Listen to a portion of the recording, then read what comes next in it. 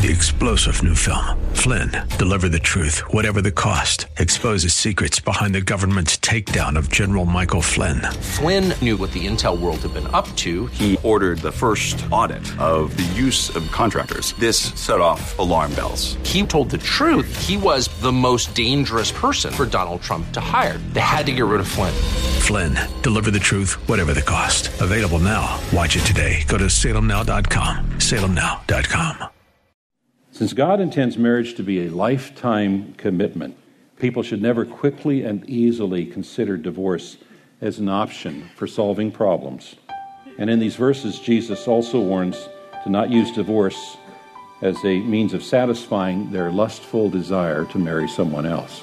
Pastor Leighton Sheely from Church of the Highlands in San Bruno is dealing with some pretty tough stuff in this series as he takes us through the Beatitudes found in the 5th chapter of the book of Matthew. I'm Mike Trout, and this is an outreach of Church of the Highlands on the web at highlands.us. That's highlands.us. And of course, since this is Friday, I'll take a little time at the end of the broadcast to talk about the service times. And if you're anywhere near the San Bruno area and are looking for a church home, I encourage you to consider Church of the Highlands, where the Word of God is preached, regardless of how difficult the topic might be. Here's Pastor Leighton. So when Jesus was asked about divorce, he described marriage as it was intended in the beginning. And we go back to the beginning, we look at the Genesis account, we find a phrase that's used often. It was good. It was good. It was good. The first time we find the phrase, it was not good, was in relationship to the fact that the man was alone. It is not good for man to be alone. And so God created the woman to meet this need. And he created marriage to be a sacred and lifelong union between the man and the woman. And when the man and the woman enter into a marriage with this understanding and commitment, it provides a security for each other, it provides a stable home for raising children, and it provides a foundation that is sure when life's difficulties and struggles and stresses come, and they will. That was God's intention, his original intention for marriage. But the Pharisees kept pressing. They said to him, "Why then did Moses command one to give a certificate of divorce and send her away?" Jesus said to them, "Because of the hardness of your heart, Moses allowed you to divorce your wives. But from the beginning it was not so. And I say to you, whoever divorces his wife, except for sexual immorality, and marries another commits adultery." Now, the reference that the Pharisees came to Jesus with in their argument is found in Deuteronomy chapter 24. And of course, the Pharisees did not get it right. Moses gave only one commandment in Deuteronomy 24, this passage is being referenced, and that commandment was that a divorced wife could not return to the first husband if she was divorced by a second or subsequent husband. And the purpose in here, in part, was to not permit divorces of convenience. It was so easy to get married and divorced, you could get divorced for the weekend and then get back together again on Monday. Furthermore, Moses didn't command divorce, he permitted it because of the hardness of their heart. And what he commanded was if there was a decision to divorce, then the husband had to give his wife a legal bill of divorcement so that she was formally and permanently released from the marriage. And the idea behind this is don't divorce your wife quickly. Think about it. Because once you let her go, you can't get her back. Now, the disciples continue discussing this. And so a little while later, they come to Jesus, verse 10, and say to him, "If such is the case of a man with his wife, it is better not to marry." In effect, what they're saying is if you can't get out of a marriage that's gone bad, then it's better off staying unmarried. Implication: enjoy the benefits of marriage without the commitment of marriage. Playhouse. It's a very common and popular concept today. Listen to how Jesus responds to their suggestion. Verse 11. But Jesus said to them, "Not everyone can receive this saying, but only those to whom it is given.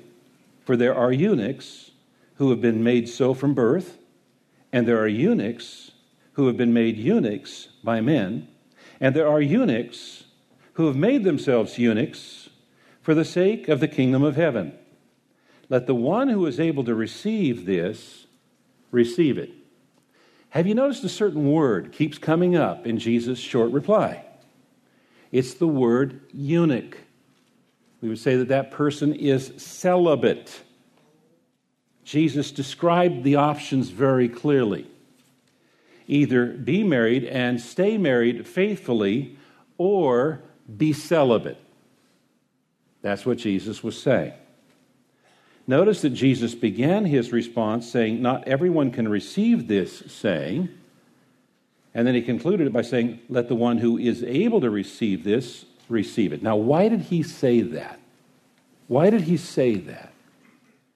Well, the answer is that the only ones who can receive what he has to say are the ones who receive that Jesus Christ is their Savior and Lord. And they want to live in obedience to what he says. Let the one who is able to receive this, receive it. You see, God created sex for a purpose. It has one of its characteristics is it's addictive. Scientists tell us that there's a reaction that's triggered in the part of the brain, the same part of the brain that's triggered when someone takes crack cocaine, which we know is highly addictive. Perhaps God wanted the husband and wife to be addicted to each other.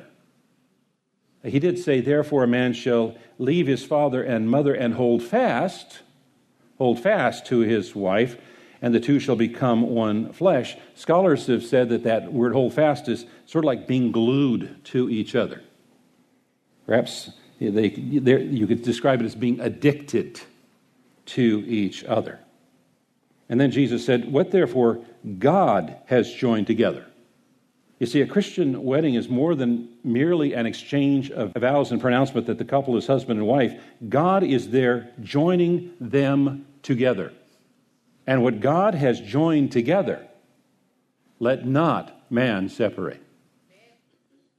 When two become one, they are no longer two. They are one. And when one becomes two, it is necessarily destructive. It leaves all concerned broken and torn. Spouses, children, parents, grandchildren, grandparents, everyone concerned. Since God intends marriage to be a lifetime commitment, people should never quickly and easily consider divorce as an option for solving problems. And in these verses, Jesus also warns to not use divorce as a means of satisfying their lustful desire to marry someone else. Jesus said that the sacred union of marriage should not be broken, but he did provide this exception. The Greek word translated marital unfaithfulness is the word porneia, from which we get the word pornography. Pornography is destructive. And we live in an era in the history of mankind where it is easier to get pornography than any other time in human history, and it's destroying lives, it's destroying marriages, it's destroying families. And if you've got a problem with it, you need some help. You need to get it out of your life. And we're here to help. We've got wonderful people that would love to help you with that issue. Now, divorce should not automatically occur if a spouse commits adultery. The unfaithfulness here implies a lifestyle or a pattern, not an event. And so those who discover that their spouse has been unfaithful should at first make every effort to forgive and reconcile and restore the relationship. Notice what Jesus said. He said that while the divorced woman becomes an adulteress, the man who divorced his wife is at fault because he caused her to become an adulteress. What Jesus is saying here is if we cause someone to stumble, we bear fault and responsibility in their sin. That's why it's so important that we conduct ourselves in a manner that we don't help others stumble into sin. Relationships are important to God. It's important to God how we conduct our relationships. It's important that we always conduct our relationships in a manner that is pleasing to God. And sometimes we leave sins in our life that we really need to get rid of. If we don't get rid of them, it can lead to things that are highly destructive. We need to get sin out of our lives. Jesus was saying, cut it off. Get rid of it. So, your homework for this week, should you choose to accept it, is to consider what you consider. To think about what you think about. To review the thoughts of your mind. Have you disciplined your mind? Have you taken every thought captive? You see, we need to keep our hearts and our minds clean before the Lord. We need to confess, we need to repent, we need to ask God's help. The author of Hebrews wrote, "And no creature is hidden from his sight, but all are naked and exposed to the eyes of him to whom we must give account. Since then we have a great high priest who has passed through the heavens, Jesus, the Son of God. Let us hold fast our confession. For we do not have a high priest who is unable to sympathize with our weaknesses, but one who in every respect has been tempted as we are, yet without sin. Let us then, with confidence, draw near to the throne of grace, that we may receive mercy and find grace to help in time of need." When do we need grace and mercy most? When we have sinned. And what we should do is, instead of running away from God, we need to run towards God to draw near to the throne of grace to receive grace and mercy in our time of need. We need to confess. We need to repent. We need to seek God. God's word says if we confess our sins, He is faithful and just to forgive us our sins and cleanse us from all unrighteousness. Thank you, Lord. Thank you, Lord. Well, as we wrap up this message from the book of Matthew, the 5th chapter, the Beatitudes, we know that there is more, of course, and Pastor Layton will come back with that on Monday. We'll continue this series and a new message starting on Monday. I hope you can join us. This is an outreach from Church of the Highlands in San Bruno. We call it Study Verse by Verse. And, of course, this weekend, you might want to join the congregation for worship during one of the service times. They start on Saturday evening. There are multiple services on Sunday morning and a final service on Sunday evening. The details are on the website, highlands.us. That's highlands.us. Have a wonderful weekend, and join us on Monday at this same time when we'll open the Word of God to the book of Matthew and study verse by verse.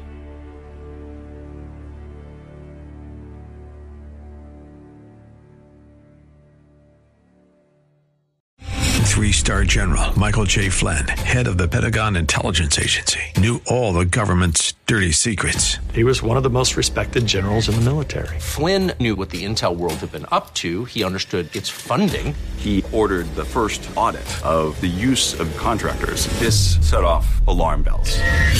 The explosive new documentary, Flynn, Deliver the Truth, Whatever the Cost, uncovers the facts behind this scandal. Flynn told the truth. He was the most dangerous person for Donald Trump to hire. I find out the worst enemy that I'm going to face in my life is right here in America. They took my assessment and they wanted me to change it. And I was like, I'm not changing it. They had to get rid of Flynn. With in-depth interviews, archival footage, and never-before-seen personal records of the man behind the headlines. I just felt like I was drowning. Flynn, Deliver the Truth, Whatever the Cost. Available now. Watch it today. Go to salemnow.com. salemnow.com.